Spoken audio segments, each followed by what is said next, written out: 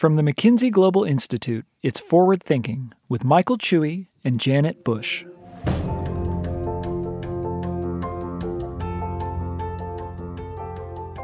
In this episode of Forward Thinking, we are delighted to have our colleague Acha Leke as guest presenter. He chats with Ngozi Okonjo-Iweala, who is coming up on her first anniversary of being appointed as Director General of the World Trade Organization. This conversation took place in late December 2021. Janet, I believe you've actually met Dr. Okonjo-Iweala. Yes, indeed. Before I joined McKinsey, I did some work for Ngozi. I'm sure she won't mind me using her first name because she's incredibly down to earth. But anyway, at the time, she was Nigeria's Minister of Finance, and she led negotiations with the Paris Club that led to 30 billion of debt being eradicated, which I believe was the biggest single debt relief in Africa's history. She was passionate about trying to stamp out corruption. I was privileged to witness her chairing a meeting of the government's anti-corruption committee. And she walks the walk. Great person. What a great insight into our guest. I'm really looking forward to hearing her thoughts about the global economy. So now, over to Acha. Good morning, everybody. I am pleased to be here with Dr. Ngozi Okonjo-Iweala. As many of you know, she has more than 3 decades of experience working as a global finance expert, as an international development professional as well. She's the Director General of the World Trade Organization. Prior to that, she's held many leadership positions. She's been the chair of the boards of Gavi. She was twice the finance minister in Nigeria when we worked closely together. She's been the managing director of the World Bank, to name a few. And just recently, I saw on Twitter, congratulations, that she was selected as one of the Financial Times 25 most influential women in the world. So welcome, and thank you for being with us. Thank you, Acha. Good to see you. It's been about 6 months in the role. How's it been so far? It's I think it's one of the most interesting jobs one can be privileged to have, but it's also one of the toughest. I mean, when you're trying to get 164 representatives of members, ambassadors, to coalesce around an issue and to move forward negotiations that have been going on for more than 2 decades, it's pretty tough because countries or members are dug into their positions, and getting them to, sort of come out of it and see what's happening in the new world and change tack is not easy. But we are getting there. We're struggling with issues of the intellectual property and how to come to an agreement on that waiver for vaccines and therapeutics and diagnostics. We're trying to finish a sustainability-related issue with fisheries subsidies, harmful fisheries subsidies. So lots of exciting things going on. What has the impact of the crisis been on global trade? We've seen the most visible kind of form of impact on global trade, which is the supply chain issues that we're faced now. So I can start there. I think when the pandemic struck, many investors, many businesses perhaps decided that there was going to be a long or deep recession and pulled back on investment plans. Shipping companies left containers in the wrong places. They didn't know that anything other than a deep recession would follow. And what happened is that with the massive amounts of fiscal stimulus we saw, particularly in the developed countries, particularly in the US, $26 trillion worth of fiscal stimulus and monetary policy easing. Money in the pockets of households and easing for businesses has led to unprecedented demand for goods. That was also heightened by the digital access to online or digital trading to e-commerce. And so we have a supply-demand mismatch that has led to the kind of supply chain issues that we've seen. But so after the initial dip last year in global trade, the value of trade declined by more than almost 8%. We've seen an increase, a rebound based on all these demand issues that I talked about. So we are actually forecasting 10.8% growth in merchandise trade this year, 4.7% next year. We do see with the new Omicron that fourth quarter numbers, there might be a slowdown.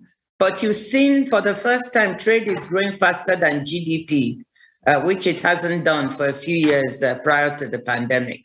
So we've had a seesaw, a volatile, impact. First, you've had a downer in terms of the value of merchandise trade. Then you've seen it, come back, bounding up robustly in spite of the supply chain snafus that we see. But I think starting from next year and based on the trends, we are going to see a slowdown in global trade. And I guess, it begs the question about, as trade sort of rebounds, how do we shape a more inclusive trade patterns across the world? We've seen some of the issues between the wealthy and the less developed countries. What's your sense for what's it going to take to shape patterns that are much more inclusive? So I talked about 10.8% rebound in trade this year, but there's a real divergence in that. You see North America and Europe and Asia in particular bounding back strongly, and the rest of the world, South America, Middle East and Africa in particular, slowing down. So you have this K-shaped, rebound with some regions at the lower end of the K-shape. So we need to really think about what we need to do to have a more inclusive recovery. And if we don't do that, if we continue the patterns we have now, then I think we are going to see continuing divergence. Now, what is responsible for this divergence and how do we make the recovery more inclusive? There are two factors. One is the amount of fiscal stimulus and monetary policy easing that economies have been able to do. And the other big factor is access to vaccines. So that's what has been making me say that trade policy is vaccine policy. Kristalina Georgieva says vaccine policy is economic policy. But what we're really trying to say is that if we want a more inclusive recovery, we've got to really sharply reverse the vaccine inequality that we see now. We've got to get more vaccines into developing countries, a situation where 66% of people in rich countries are vaccinated, 3% in low-income countries, 7% in Africa isn't going to do it. And, economically, it's very beneficial. There's this study that the IMF did showing that if we can vaccinate 40% of people by the end of this year and 70% by mid next year, we'll add $9 trillion to the world economy by 2025. So there are all kinds of incentives to have a more inclusive recovery. And that's really at the WTO, we're trying to see how trade can be part of the solution to the problem. And I think that trade has been and will be quite instrumental to this recovery. One, in getting vaccines and vaccine inputs from where they are made to where they are needed and outputs to where they are needed.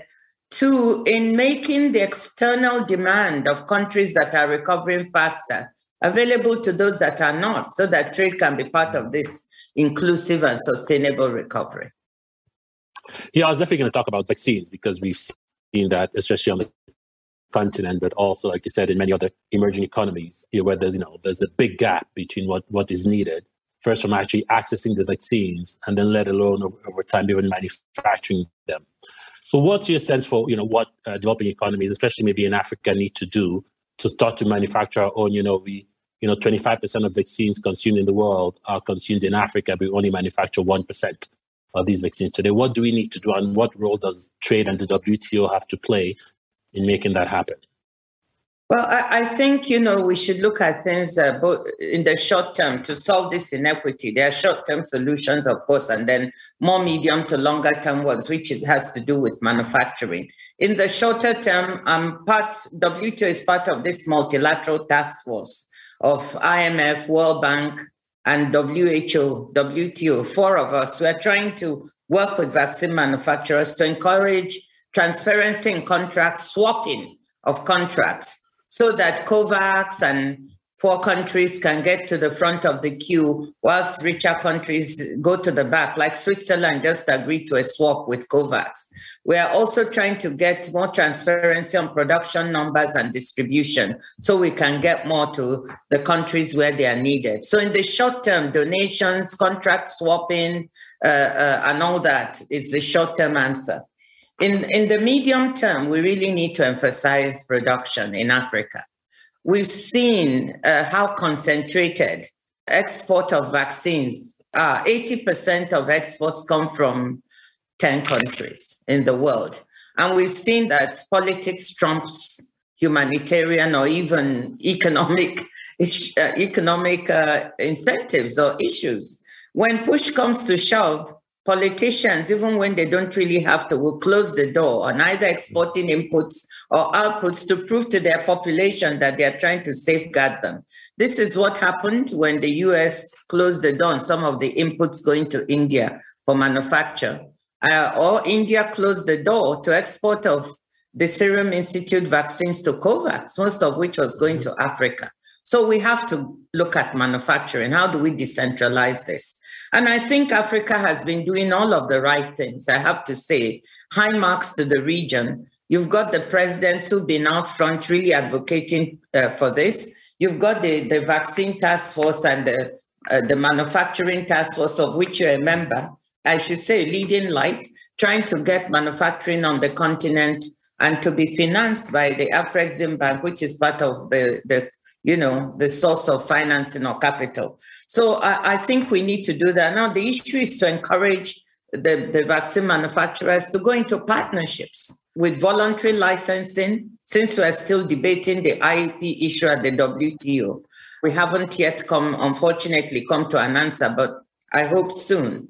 So we need to encourage voluntary licensing. The WTO has been very active in trying to support this manufacturing. What have we done?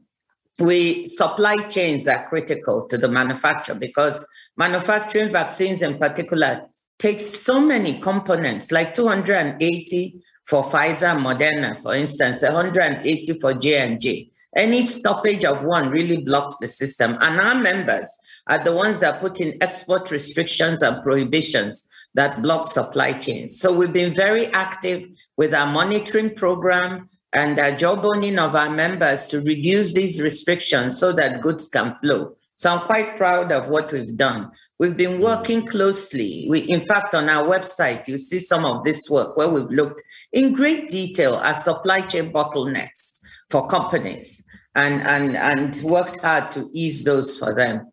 So the other thing is, as we're doing this, we're encouraging them to invest in other countries, especially emerging markets, especially in Africa. So we've been, I think, instrumental in doing that. We've built up some amount of trust with them in doing this work. So I think things are going the right way in Africa. Africans are advocating for this. They're preparing the ground. We need to make sure the red tape, the regulatory systems are in place. Regulatory frameworks are critical to vaccine manufacture. So both the African Medicines Agency, the CDC, all these have to be strengthened and be in place. We also need regulatory systems in individual countries to be in place if they want to attract manufacturing. And of course, we need partnerships. Governments might put in their own money to partner with companies, or we find African private sector that can partner these companies to come in. So I think those are some of the things. And finally, we need advanced purchase commitments. In other words, for vaccine manufacturers, they need to know that when they manufacture this is going to be bought, because these are not goods that can hang around for a long time. So our countries need to band together to provide the volume, the advanced market commitments that are needed. No, I love it, because as you'll see, as the strategy comes out, all of these elements are actually included in there. So that's great news. What do you see as the interplay, right? We talk about growth, but also inclusivity, sustainability. People talk, there's some tensions there, of course. What do you see as the interplay between those three, and how do we make this happen in practice? Well, you have a very good, you had a good background paper, concept note that spelled out some of these issues. I mean, the bottom line is that, growth and sustainability and inclusivity need not be there need not be trade-offs between them. They need not be antagonistic to each other.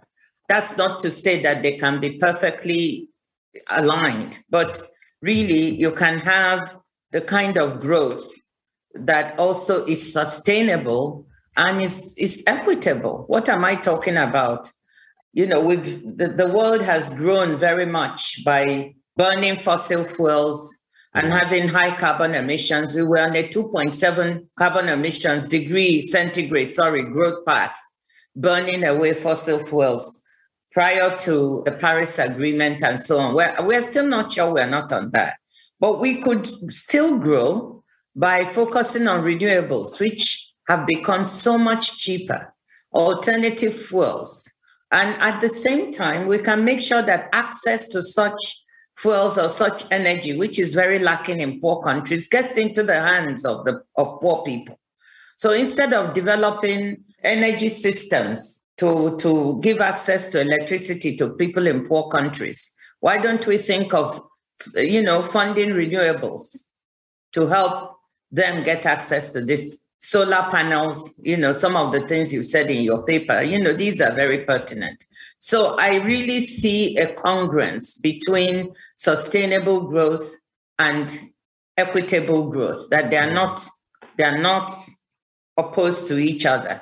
Now, to be able to do that, you need to be mindful of what would be a just transition that people talk about if we are to move to a sustainable growth path. This Build Back Better slogan, if you think about it, it really means a lot. If we're recovering from this pandemic, we don't want to do it and go back to the trajectory we were on before as a world. We need to be on another trajectory. To get there for the developing countries, you need financing in practical terms.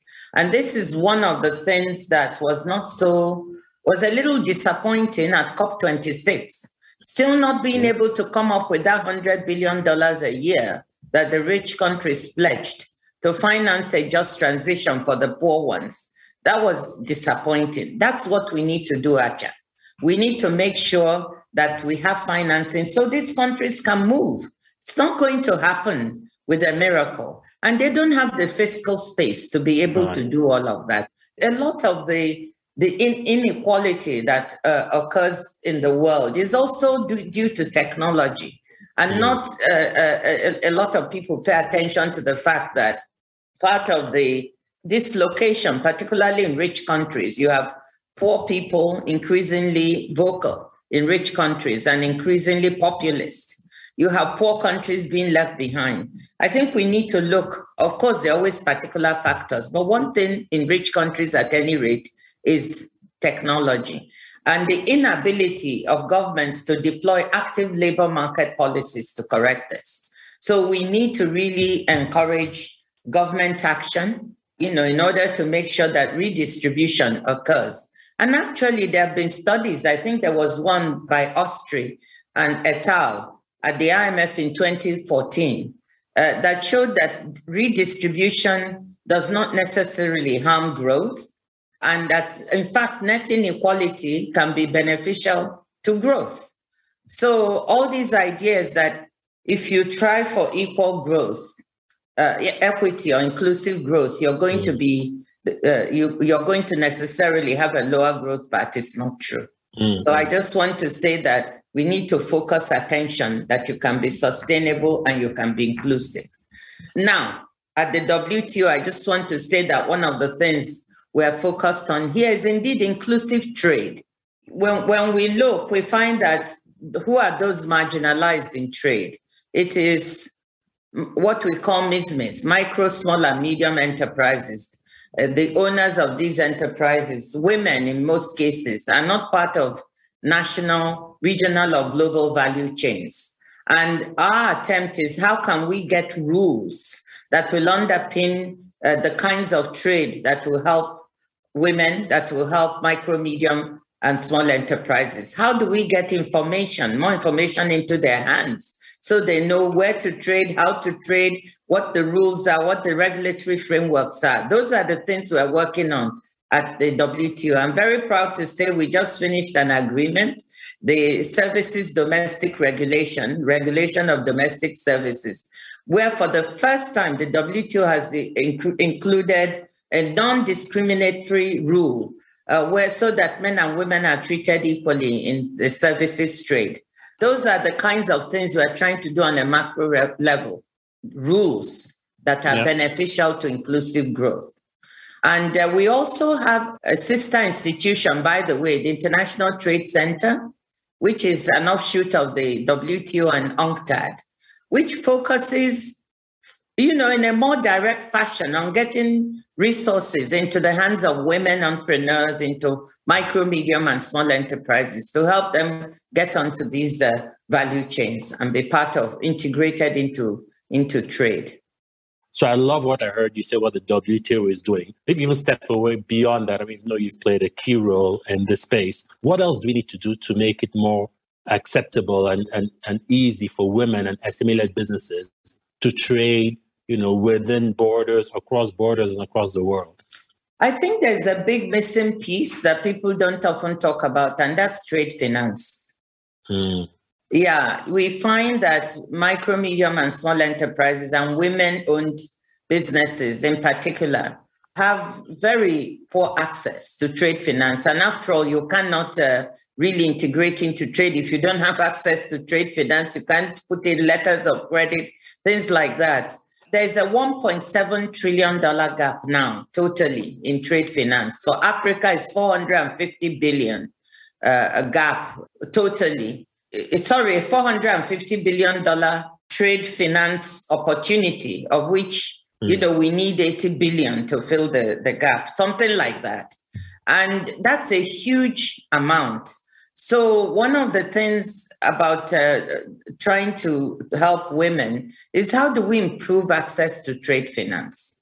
And so, we've been talking to the IFC, for example, to see what they can do. I think this time they've put in about $20 billion to help plug that gap during this pandemic. This is very, very helpful, but we need to do more. So that's one of the missing links that we need to think about. How do we improve access to trade finance for these micro, medium, and small enterprises, and also invest in them, for them to scale up? That's the other thing. When women-owned enterprises want to move from one level to the other, they often do not have, they often don't have the finance, they don't have the expertise, they don't have the support technically to be able to do it. So these are some of the things you could think about if you really want to help women move to the next level. Got you, very clear. I think we've spoken a bit about some of the challenges that we're facing, the world is facing. What do you see as some of the opportunities globally coming out of this crisis? So coming out of the crisis, I think there are some lessons and opportunities we need to think about. One is I'm thinking of Africa directly, that this has shown us some big gaps. The fact that we found out that we must put in place a pharmaceutical industry is a big opportunity to me. And I tend to look on it not as a challenge, but it's a huge opportunity for a market for 1.3 billion people, especially given the African continental free trade area. We need to now make use of that to be able to develop certain industries. I think also it has opened our eyes to the fact that we need to add value to our own products. If we want to trade more, we need to add value. We cannot continue selling the same raw materials, or barely processed products we used to do in the past if we want to move forward. So there's a huge opportunity on the continent. I think McKinsey has studied it very well. So I don't, this is like preaching to the converted. But the perception of risk on the continent, I'm finding, has not changed. The perception of risk is far outweighs the actual risk in investing. And when you tell people that, in some countries you can get a 30+ rate of return on investment, they don't believe you. So I think we need to have something to help mitigate those risks. First loss kind of approaches, getting the IFC, the World Bank, and other multilaterals to be able to put in place instruments that can give comfort to investors in one way or the other. So yeah, to me, Africa is a huge opportunity. So let me say another one. I think from the trade front, I see 3 opportunities for the future. One is services trade. Services trade pre-pandemic was growing much faster than merchandise or goods trade. So there's a huge opportunity. Services have been hit by the pandemic, of course, but I expect that post-pandemic, this will be one of the ways the world economy is going to recover faster. The next is digital trade, which is also helpful to services. And that's a huge opportunity. E-commerce is so important, becoming so important now that we are looking at rules. What rules do we need to craft? And there are negotiations going on now by 86 members to try to come up with rules that will underpin digital trade for the world economy. This would also help women. It would also help micro, medium, and small enterprises. By the way, we found through studies, and I think the Economic Commission for Africa also found similar things, that one of the ways that these enterprises survived during the pandemic was through the internet and through digital trade. So there's a huge opportunity there. I think the third is green trade. There's going to be a big opportunity in green investment, green trade. That's the way the world is going. It may go faster in some areas than others, but I think focusing attention on that area will be a very big opportunity. So those are some of the exciting new areas I think growth opportunities lie. And we saw that, by the way, on the digital trade on the African side, where we found the biggest trend coming out of the crisis was acceleration of Africa's digital transformation. It had started before the crisis, but it completely took off coming out of that, and globally as well, as you know. Look, I know we've taken a lot of your time. Thank you so much, as always, for making time with us today. Thank you, Acha. Take care.